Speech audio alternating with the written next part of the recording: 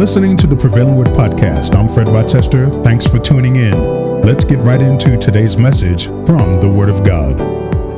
Please open up your Bibles to the book of 1 Timothy chapter 3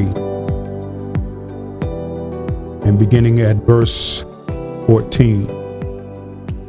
1 Timothy chapter 3 beginning at verse 14. These things I write to you, though I hope to come to you shortly. But if I am delayed, I write so, that you may know how you ought to conduct yourself in the house of God, which is the church of the living God, the pillar and ground of the truth. And without controversy, great is the mystery of godliness. God was manifested in the flesh, justified in the spirit, seen by angels, preached among the Gentiles, believed on in the world, received up in glory.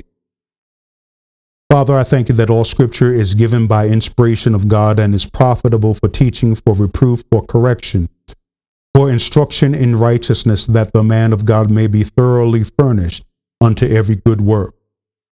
Father, we thank you that the word of God is alive and powerful and sharper than any two-edged sword, piercing even to the dividing asunder of soul and spirit, the joints and marrow, and is a discerner of the thoughts and intents of the heart. And no creature is hidden from your sight, and all things are naked and open to the eyes of him to whom we must give an account. We thank you, Lord, that the entrance of your word gives light, it gives understanding to the simple. We thank you, Lord, that every word of God is pure and you are a shield to those who put their trust in you. We thank you, Lord, that you desire truth in the inner part, and in the hidden part you will make us to know wisdom. We thank you for this in Jesus' name. Amen. The mystery of godliness. Paul says that this is without controversy, meaning that there is no dispute.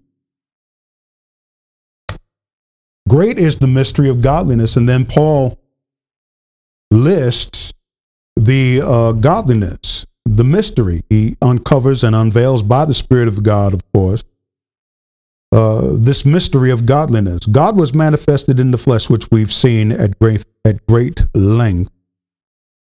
Justified in the Spirit, which we've seen in not as comprehensive as we should, but just enough for us to know what being justified in the Spirit is.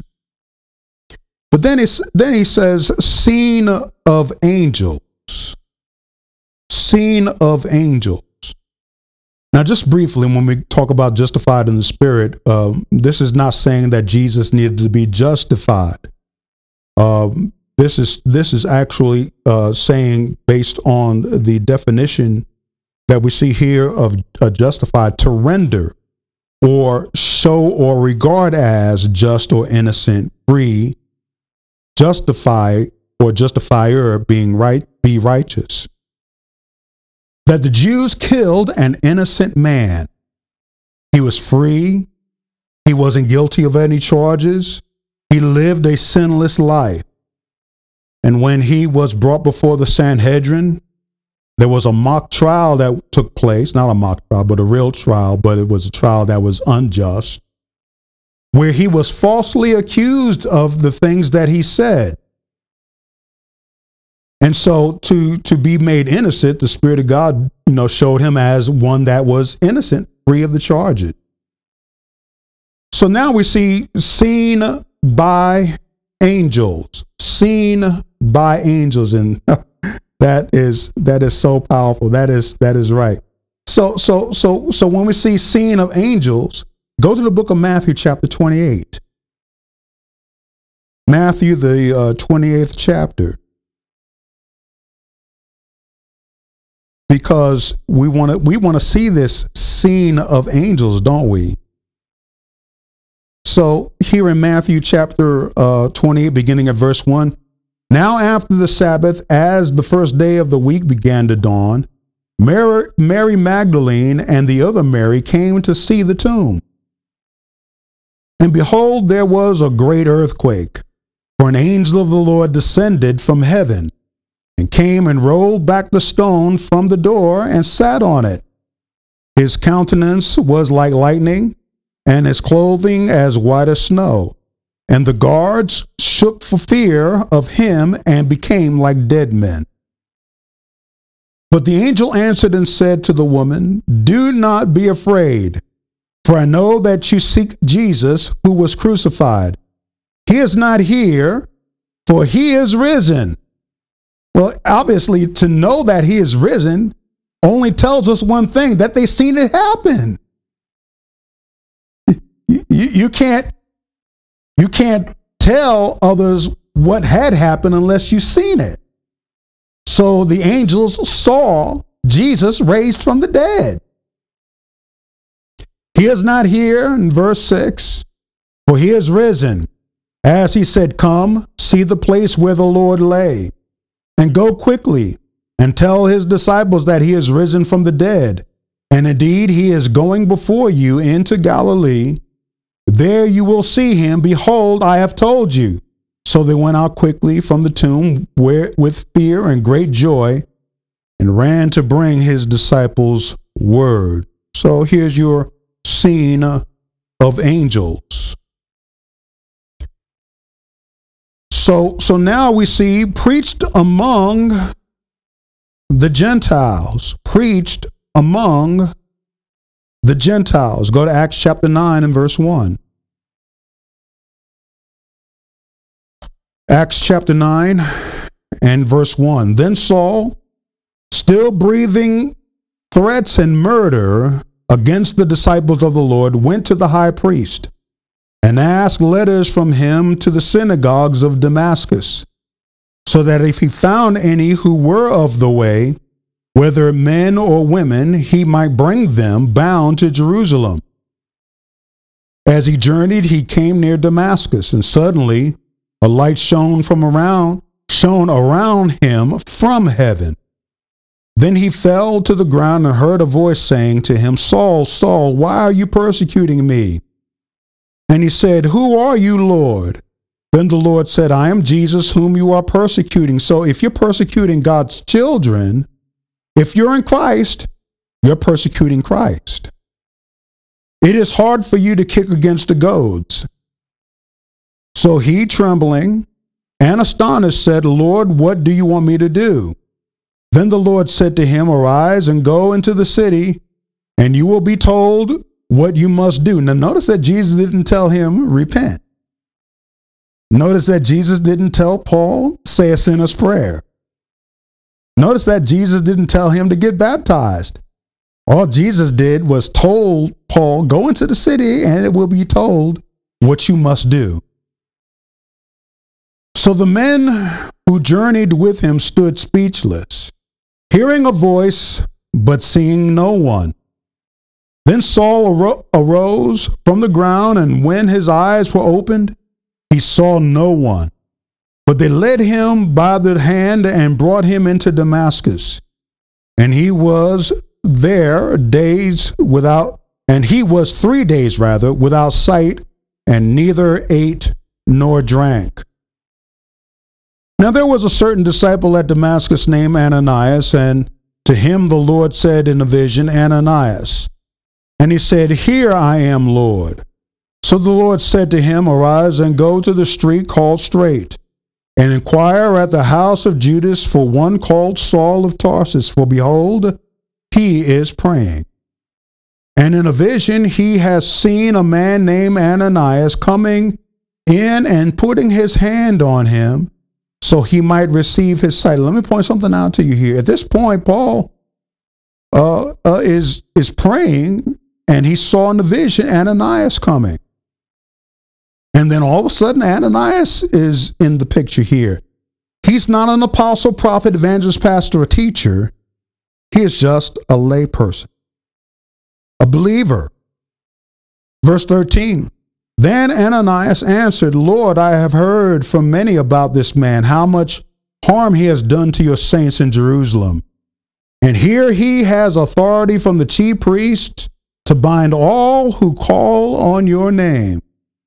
But the Lord said to him, Go, for he is a chosen vessel of mine to bear my name before Gentiles. So now we see this thing that Paul was told, probably by the Spirit of God, to write in the book of 1 Timothy, preached among the Gentiles. Go, for he is a chosen vessel of mine to bear my name before Gentiles, kings, and the children of Israel. For I will show him how many things he must suffer for my name's sake. And Ananias went his way and entered the house, and laying hands on him, he said, Brother Saul, the Lord Jesus, who appeared to you on the road as you came, has sent me that you may receive your sight and be filled with the Holy Spirit. Immediately there fell from his eyes something like scales, and he received his sight at once. And he arose and was baptized. So when he had received food, he was strengthened. Then Saul spent some days with the disciples at Damascus. Go to the 10th chapter of the book of Acts. Acts chapter 10 and verse 24. Acts chapter 10 and verse 24. And the following day they entered Caesarea. Now Cornelius was waiting for them. Now, just in case you don't know who Cornelius is, he was a leader of the Italian regiment. He wasn't a Jew, but definitely a Gentile. So here we see a fulfillment of what Paul had shared in 1 Timothy chapter 3, verse 16. Preached among the Gentiles. Well, let me point something else out to you about Cornelius. Cornelius wasn't saved, yet he gave alms to the poor. He helped the Jews, and he prayed every day. He wasn't saved, but you see, you don't know what God is going to do. And who are we to impose certain rules and regulations on how God will work? And when we do, we're found instructing God.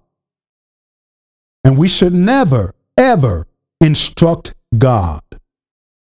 Job found that out the hard way because he cried out and said to the Lord, Lord, I want to have an audience with you in short order words. There I will tell you all of what's in my heart as to, and then you will tell me why I'm going through all this. And then in Job 40, God says, okay, Job, here I am. But are you going to contend with me? Are you going to contend with me and instruct me? And see, that's where we have a problem. We're all the time trying to teach God when God is God, first and foremost. When we lose respect of God, then we will treat him like an ordinary individual. No respect.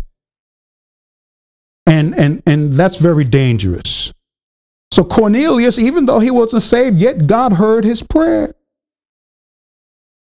And God sent an angel to him and told Cornelius to go and send for Peter. And Peter was found praying, and there was a canopy that came down from heaven and it had all sorts of foul beasts on it. And God said from heaven, rise, Peter, slay and eat. And then Peter said, I haven't eaten anything that was common or unclean. And it happened 3 times. Because even at this stage of Peter's experience with God being born again, he still treated the Gentiles as foul and unclean. So not only was God working on the heart of Cornelius, but he was also working on the heart of Peter to get him to see that I am bringing the Gentiles in. And you got to remember that Jesus told Peter, told all the apostles that I have sheep that are not of this fold in book of John chapter 10. I have sheep that are not of this fold that I must bring in. And so there was a lesson of discrimination that Jesus was teaching Peter, that you can't be discriminate because I'm bringing them in and I'm doing this without your permission, so to speak.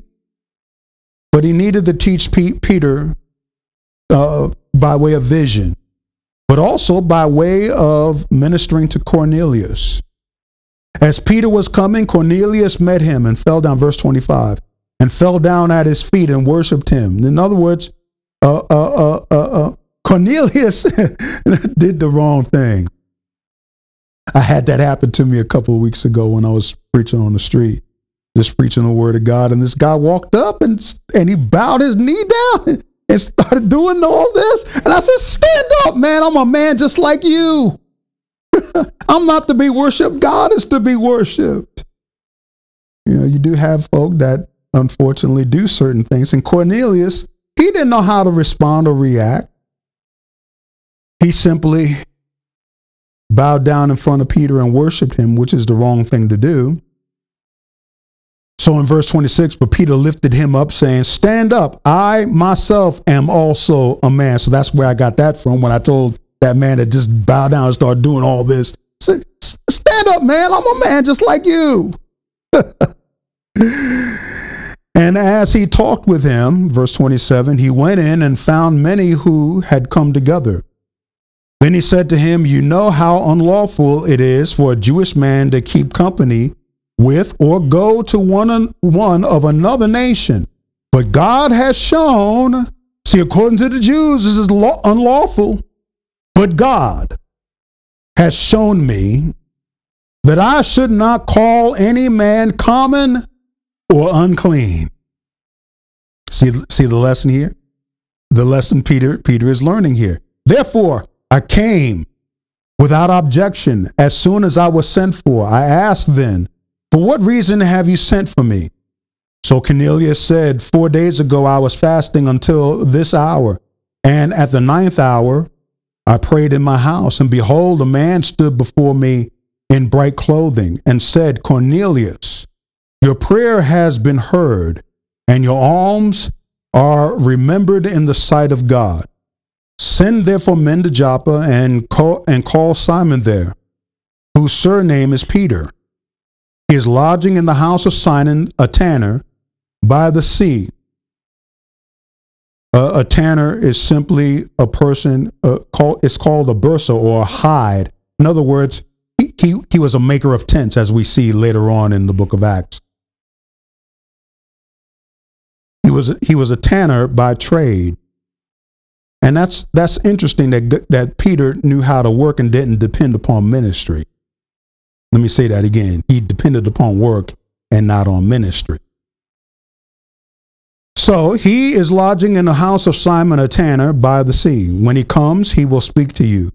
So I sent to you immediately, and you have done well to come. Now, therefore, we are all present before God to hear all the things commanded you by God. So the word, as far as the preached on in Gentiles, is very clear.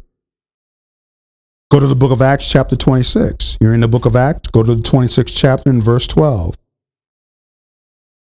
Acts chapter 26, verse 12. While thus occupied, as I journeyed to Damascus with authority and commission from the chief priest, at midday, O king, along the road, I saw a light from heaven, brighter than the sun, shining around me and those who journeyed with me. And when we all had fallen to the ground, I heard a voice speaking to me and saying in the Hebrew tongue, Saul, Saul, why are you persecuting me?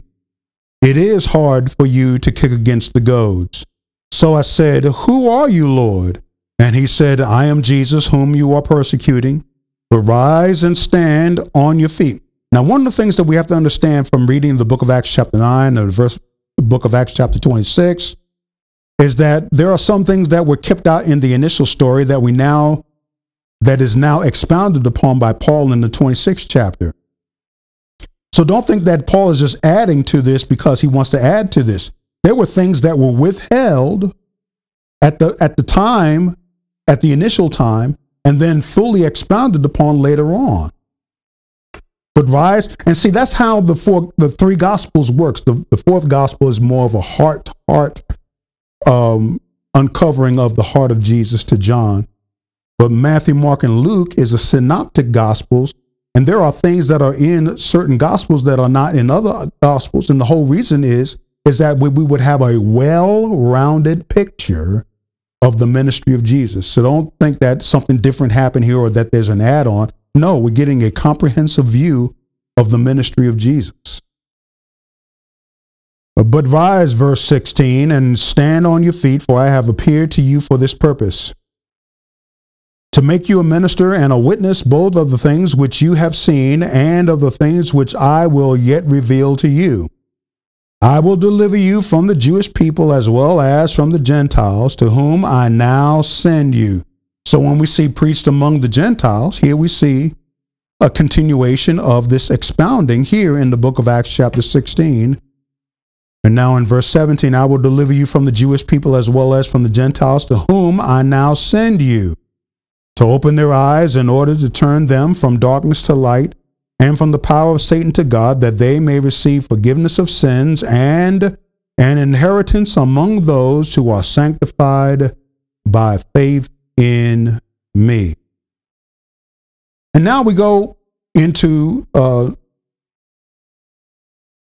fifth aspect, believed on in the world. Believed on in the world.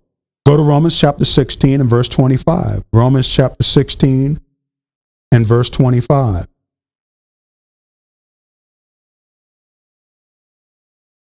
Here in Romans chapter 16, verse 25, it says, Now to him who is able to establish you according to my gospel and the preaching of Jesus Christ, according to the revelation of the mystery kept secret since the world began, but now made manifest, and by the prophetic scriptures made known to all nations, according to the commandment of the everlasting God, for obedience to the faith.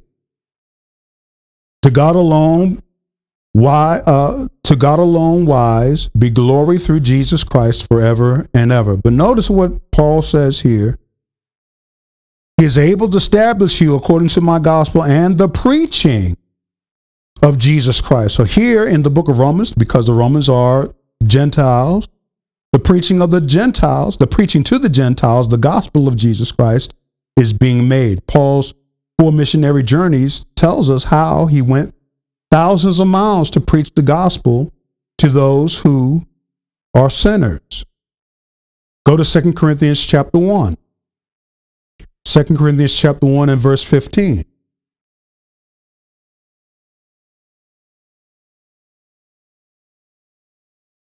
Here in 2 Corinthians chapter 1 and verse 15.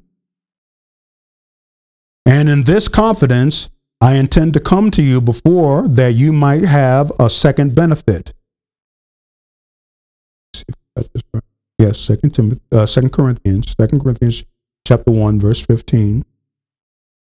And in this confidence, I intend to come to you before that you might have a second benefit, to pass by way of you to Macedonia, to come again from Macedonia to you, and be helped by you on my way to Judea. Therefore, when I was planning this, did I do it lightly? Or the things I planned, do I plan according to the flesh? That with me there should be yes, yes, and no, no. But as God is faithful, our word to you was not yes and no. For the Son of God, Jesus Christ, who was preached among you by us, by me, Silvanus, and Timothy, was not yes and no, but in him was yes. For all the promises of God in him are yes and amen, to the glory of God through us. Now he who establishes us with you in Christ and has anointed us is God, who also has sealed us sealed us and given us the Spirit in our hearts as a guarantee. Moreover, I call God as witness against my soul, that to spare you I came no more to Corinth, that not that we have dominion over your faith, but we are fellow workers for your joy, for by faith you stand. So he's believed on in the world. The preaching of the gospel resulted in the believing of those who received the word. Now go to the book of Colossians chapter 1. Colossians chapter 1 And verse 3. We give thanks to the God and Father of our Lord Jesus Christ, praying always for you, since we heard of your faith in Christ Jesus and of your love for all saints. So see that the preaching of the word resulted in, they've heard that Paul and his companions heard of their faith in Christ. And not only that, their faith in Christ, but their love for the saints. Because of the hope which is laid up for you in heaven, of which you heard before in the word of the truth of the gospel, which has come to you, as it has also in all the world, and is bringing forth fruit, as it is also among you since the day you heard and knew the grace of God in truth. As you also learned from Epaphras, our dear fellow servant, who is a fellow minister of Christ on your behalf, who also declared to us your love in the Spirit. So the word was believed on in the world. Number 6, received up in glory. Received up in glory. To be received into glory, there must be a resurrection. Go to 1 Corinthians chapter 15. 1 Corinthians chapter 15 and verse 1. There has to be a resurrection in order for an individual to be received up into glory. Look at verse 1 in 1 Corinthians chapter 15. Moreover, brethren, I declare to you the gospel which I preached to you. There's that preached, believed on in the world again, or also not only believed on in the world, preached among the Gentiles. You see these two things right here in this verse. Therefore, brethren, I declare to you the gospel which I preached to you, which also you received, in which you stand, by which also you are saved, if you hold fast that word which I preached to you, unless you believed in vain. For I delivered to you, first of all, that which I also received, that Christ died for our sins according to the Scriptures, and that he was buried, and that he rose again the third day according to the Scriptures. So to be received up into glory, you have to be raised from the dead. And that he was buried, and that he rose again the third day according to the Scriptures, and that he was seen by Cephas, then by the 12. After that, he was seen by over 500 brethren at once, of whom the greater part remain to this present, but some have fallen asleep or have died. After that, he was seen by James, then by all the apostles. Then last of all, he was seen by me also, as by one born out of due time. So after the resurrection of Jesus, he was seen. And that's what gives us the foundation of Christianity. That's what gives the foundation of what we believe. The other religions, if you want to call them, want to claim that they're equal with Jesus, and they call it coexist. But Jesus doesn't coexist. Jesus exists by himself. He is God. And that is what causes him to stand out above the rest. Because none of them are standing. They're all dead. They're idol gods. Idol gods are dead. So that's what stands out with Christianity, and that's why we have so much stock in this, because of the resurrection of Jesus. He was received up into glory. Go to the book of Acts chapter 1. Acts chapter 1. And look at verse 6. Therefore, when they had come together, they asked him, saying, Lord, will you at this time restore the kingdom to Israel? And he said to them, it is not for you to know the times or seasons which the Father has put in his own authority, but you shall receive power when the Holy Spirit comes upon you, and you shall be witnesses, or martyrs, if you will, You shall be witnesses to me in Jerusalem and in all Judea. And by the way, if you wonder why I said martyrs, look up the Greek word of witnesses, and you will find in most places in the New Testament, the base word is martyr. In Jerusalem and in all Judea and Samaria and to the end of the earth. Now, when he had spoken these things, while they watched, he was taken up, and a cloud received him out of their sight. While they looked steadfastly toward heaven as he went up, behold, two men stood by them in white apparel. So now this ties in what we see, scene of angels, doesn't it? Scene of angels? Well, right here. He was seen of angels as he was rising up into heaven. Verse 10 again, and while they looked steadfastly toward heaven as he went up, behold, two men stood by them in white apparel, who also said, Men of Galilee, why do you stand gazing up into heaven? This same Jesus who was taken up from you into heaven will so come in like manner as you saw him go into heaven.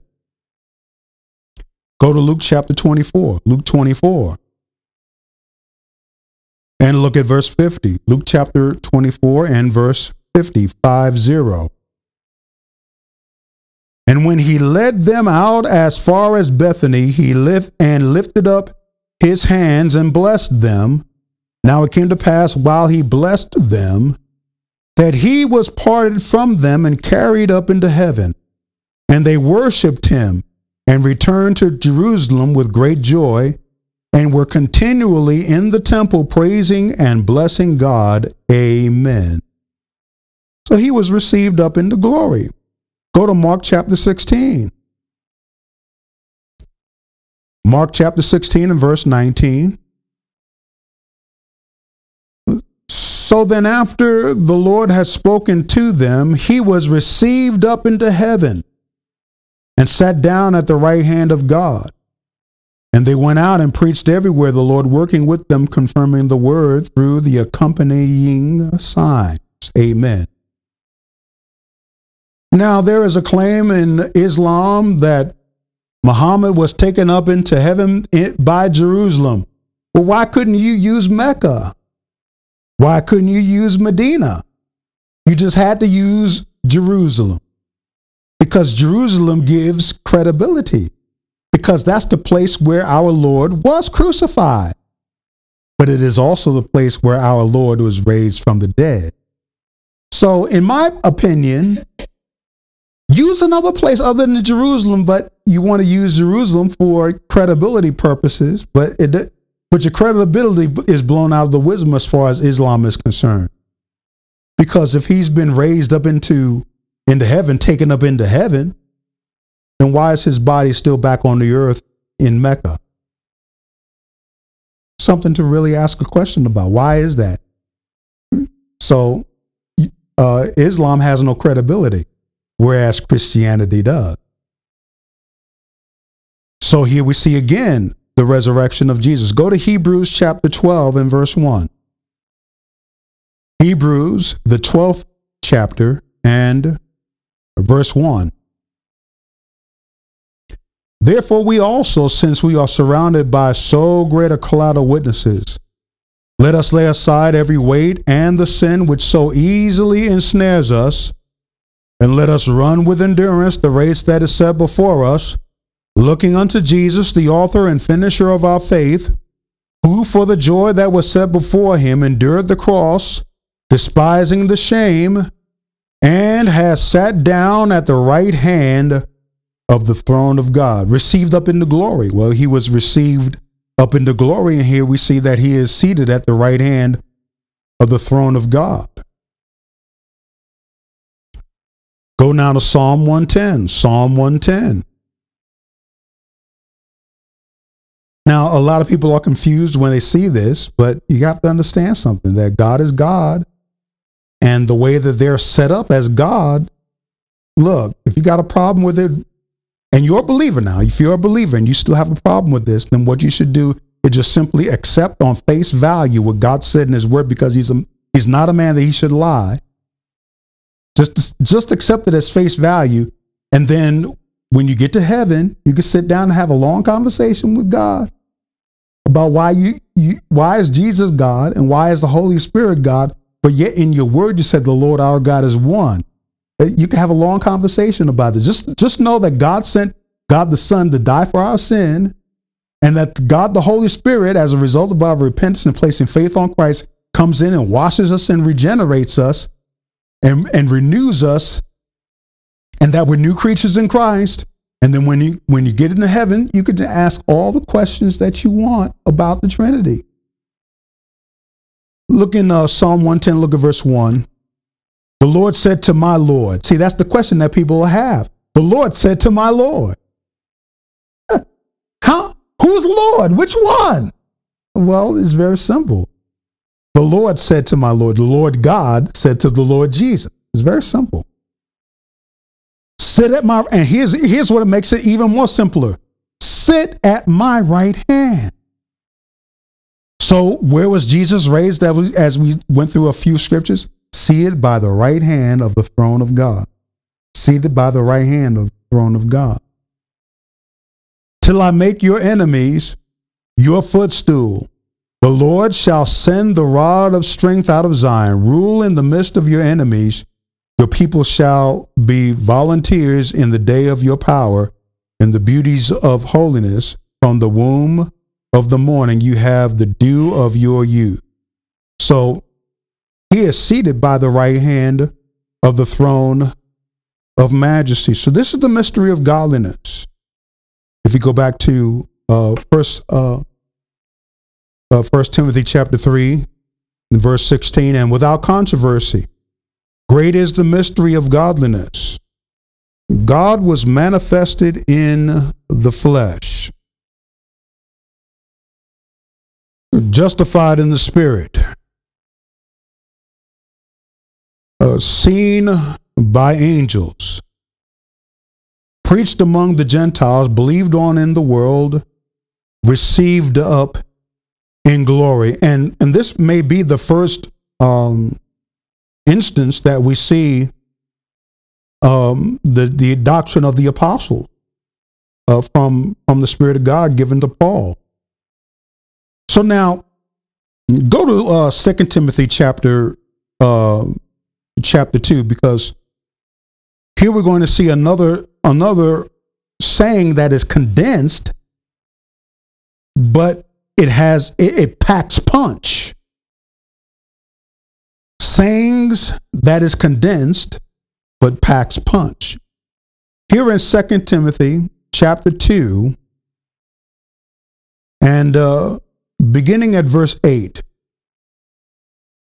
Remember that Jesus Christ of the seed of David was raised from the dead according to my gospel, for which I suffer trouble as an evildoer. Well, why is he suffering trouble as an evildoer? Well, simply because the Jews hated being accused that they killed Christ. But not only that they were accused of killing Christ, but that he was raised from the dead, indisputable. And that's what you see in the mystery of godliness.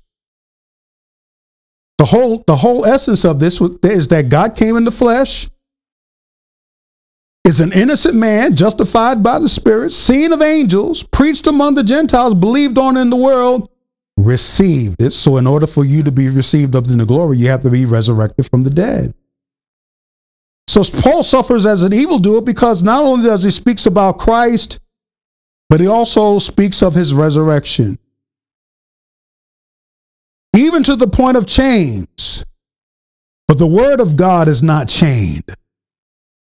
Praise God forevermore. You see, you can bind people, but you can't bind the word. You can kill people, but you can't kill the word. That's why the gospel of Jesus Christ is powerful. You may be able to take me out, but the gospel will still be preached. It's called redundancy. You could take hundreds of thousands of Christians out, but somebody will get up and preach. So that's why we should never worry about what's going to happen to me. if I preach this word? What if they kill me? Well, it's part of the territory. It's part of the territory that they attack and kill Christians. But guess what? It doesn't stop the word of God. It doesn't change the word of God. It doesn't stop the gospel of Jesus Christ from being preached. There's a censorship that is going on in terms of trying to shut down free speech, but ultimately what it leads to is the shutting down of the gospel. And then the Chinese had gotten wind, in terms of how to shut down the internet. And they found out that the internet is just too big to shut down. In other words, what the Chinese wanted to do was shut down the current internet and build their own internet so that way they can have control over who says what. But even the internet that we now have is just too big. It can't be taken down because it's just too big. And so even if you were to be able to shut down the internet, you will still have somebody getting up and preaching the gospel, just like normal, just like old times, just like as if nothing really happened. And that's what gets me hard about where we are as a body. We're so worried about all of the events that are transpiring before our eyes, but we all know that it is geared towards attempting to silence the believer. It's not just about silencing COVID remedies and the political agendas and things like that and talking truth in that area. No, it's talking about shutting down the gospel. And it can't be done. It cannot be done. Someone will get up and preach the gospel. So here, Paul is letting everybody know, I suffer as an evildoer. I suffer trouble as an evildoer, even to the point of chains. But guess what, y'all? The word of God is not chained.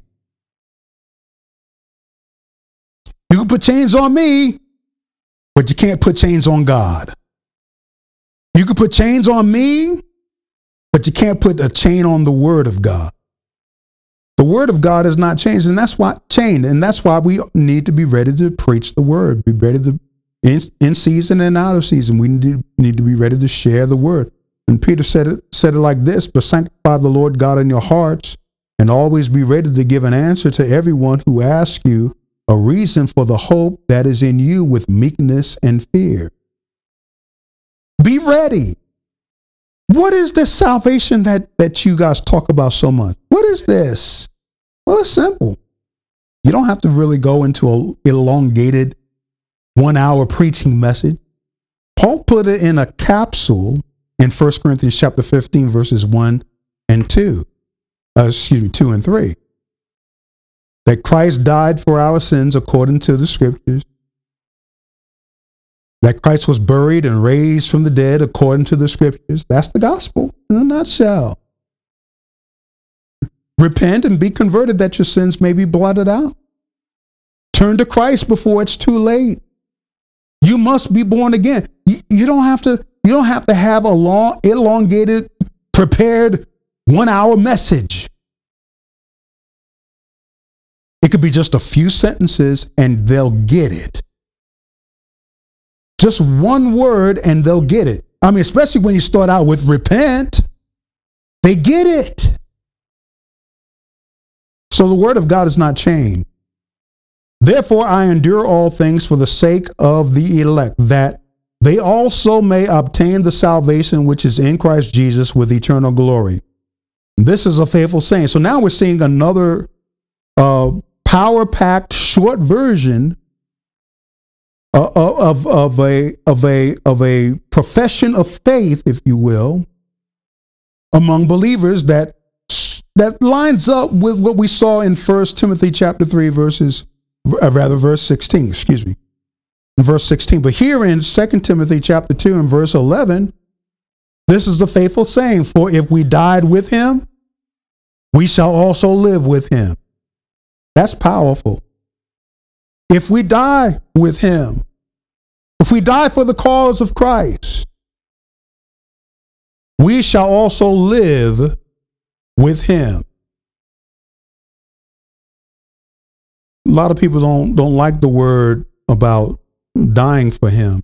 because people want to live forever, and that's true. We all want to live forever, but we don't want to die a very heinous death. We don't want to die, and next thing you know, our life ends. But in the sense that we're supposed to be martyrs, there's always the possibility of someone dying as a result of giving a testimony for Jesus. There's always that possibility. And that's what we have to understand. We have to understand that that it may happen. It may very well happen. So we have to be prepared for that inevitability. We have to be prepared for that moment where it's possible that we will die. And so there was this missionary that was working in Afghanistan, and he said something that was very, very powerful. I'm trying to find it, and because I want to say it verbatim, because if I try to say it another way, it's not going to sound the way that it's supposed to. And I thought I had put it on my Facebook page, and I don't know why it's not there. I thought I put it there, and I know I did.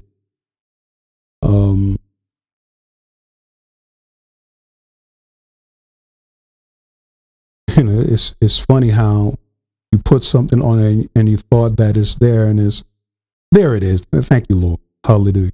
Glory to God. All right, there's a difference between a church service testimony service and martyrdom.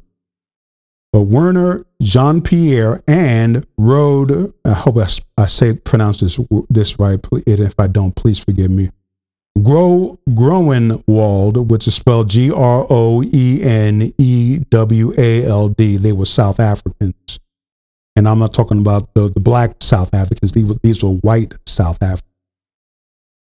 Werner was the father, and Jean-Pierre and Rode were his teenage children. They were killed for their faith and witness in Afghanistan in 2014. But 1 month before their death, Werner said, "We only die once. It might as well be for Christ." What a testimony. We only die once. It might as well be for Christ. Jesus said that you shall be witnesses unto me. The word martyrs is where we get the word witnesses from. Now, some do not grasp the Greek word martyrs, but there's a difference between testifying in a church service and testifying with the ultimate sacrifice, the last full measure of true devotion to Christ. For if we died with him, we shall also live with him. If we endure, we shall also reign with him. You see, enduring to the end. He that endures to the end shall be saved. If we endure, we shall reign with him. So here are two things. We shall live with him, and we shall reign with him. If we deny him, he will deny us. I mean, the saddest thing in the world is to finally get up into heaven, and you get before the Lord, and he brings to your knowledge the fact that you denied him. I mean, just like Peter. Remember when Peter denied the Lord? He denied him thrice, and the crow crowed twice. Don't deny him. I can only cringe at the fact that the many times that I denied the Lord when I should have spoke up and I didn't. I can only cringe at those moments. If we deny him, he also will deny us. But now notice what happened with Peter. Peter did deny the Lord, but guess what? He made up for it. He made up for it. He was crucified upside down for the testimony of Christ in Rome. He made up for it. So if you've denied him in the past, and I have, I'm guilty of it just like anybody else, we can make up for it. It may cost us our life. Then again, it may not. And we got to be good with the fact that it may cost us our life. But from this point on, I don't deny him. This point on, I don't deny him. I speak up for the gospel of Jesus Christ. Verse 13. If we are faithless, he remains faithful. In other words, if we lose faith, it's not going to change him. It's not going to change Christ. He remains faithful. Because he can't be faithless. He can't be. So if you happen to lose faith, and this is the wrong time for anybody to lose faith. This is the wrong time to say, I don't believe in him anymore. I don't believe him anymore. I don't believe God anymore. He never came through for me. He left me hanging.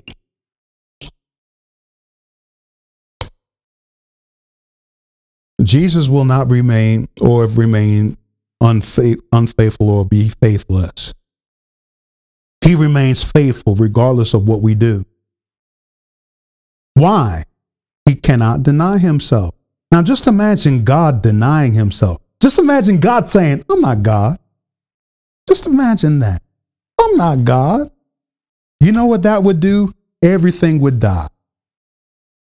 Everything would die. Everything, including God the Father, God the Son, God the Holy Spirit. Everything would die if God denies himself. God can't deny himself. He's going to be true to himself no matter what anybody else does. He's going to remain faithful, and he cannot deny himself. And then Paul reminds Timothy in verse 14, remind them of these things, charging them before the Lord not to strive about words to no profit, to the ruin of the hearer. Remind them that if we died with him, remind them we shall also live with him. Remind them if we endure, we shall reign with him. Remind them of the prize. Remind them of what you will receive as a reward.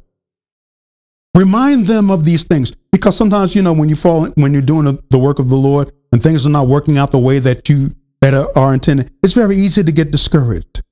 It's very easy to just simply say, you know what? I've served them long enough and nothing comes of it. I went and did this to him, and this is the manifestation. This is my reward. I had enough. No. If anything, you dig deeper. You dig deeper into who you are in Christ, and you dig deeper into what he has put in your heart. Because nothing that we do as far as works in the ministry can ever measure up to what he has done in my heart. I can lose it all, but I can't lose him. I can lose everything, but because he's in me, because he saved me, he washed me and cleansed me and saved me from the wrath of God to come. Look, you can't walk out on him now. You can't walk away from him now and figure that, well, he didn't come through. He didn't do this for me. So what am I going to do now? You know what? I'll just go back in the world and do what I thought was right. Anyway, what you was doing was wrong. It wasn't right. You see, and that's where a lot of believers are. And that's why a whole lot of believers have departed from the faith, because they forgot what Paul has said. For if we died with him, we shall also live with him. If we endure, we shall also reign with him. It's very important that we maintain our walk in Christ. It's very important, especially at this hour. Go to Malachi chapter 3. we should never give up because things are not working out well. We should never give up because things are closing in on us. We should never give in because the world is commanding us to do certain things that they want us to do, and that if you just give up, it'll be okay with you. But if you don't, it's going to be worse. Look, your worse is not worse than God's worse. Your worse is not worse than God's worse. Look at verse 13 in Malachi chapter 3. Your words have been harsh against me, says the Lord. Yet you say, what have we spoken against you? You have said, it is useless to serve God. Don't get to that point. Just because things are not working out on your behalf, just because things are not lining up the way that you thought it would line up, don't get to that point and say, it's useless to serve God. What profit is it that we have kept his ordinances? Look, if you don't understand it, it is of great profit. What's the profit? If we die with him, we shall also live with him. That's profit. If we endure, we shall also reign with him. That's the profit. There's a reward that awaits us. The fleeting thing about sin is that it is an instant rewarder, but it carries a long-term penalty. It rewards you instantly, but it comes with an eternal penalty. It's not worth it. That one moment of sinning against God, it's not worth it. That one moment of doing what you want to do, it's not worth it. That moment of saying, God, it's useless to serve God. It's useless to go to church. It's useless to read the Bible. It's useless. If you ever get that mentality, man, that means that you are about to make the worst mistake you could ever make. The worst mistake that an individual that was once in Christ to have ever made is to walk out on him and never come back. The penalty is eternal. The penalty is eternal. What profit is it that we have kept his ordinances and that we have walked as mourners before the Lord of hosts? So now we call the proud blessed. For those who do wickedness are raised up. They even tempt God and go free. See, that's Psalm 27 right there. Fret not because of the one that prospers in his way. You're looking at the world and you're saying they're more blessed than the righteous. No. I can live in a shack and still be rich in God. I can have a hole in my pocket and still be rich in God. So don't equate having the things of this world as if they're rich and you're not. No, hang in there and stay with God. You've been listening to the Prevailing Word Podcast. We're on Apple Podcast, Amazon Podcast, Spotify, and Spreaker. The Minister's Crucible and Prevailing Word Live is on YouTube. There's exclusive content for ministers of the gospel of the Lord Jesus Christ, found at theministerscrucible.com. Follow Prevailing Word Ministries Incorporated and The Minister's Crucible on Facebook, Twitter, and Instagram. I'm Fred Rochester. Thanks for listening.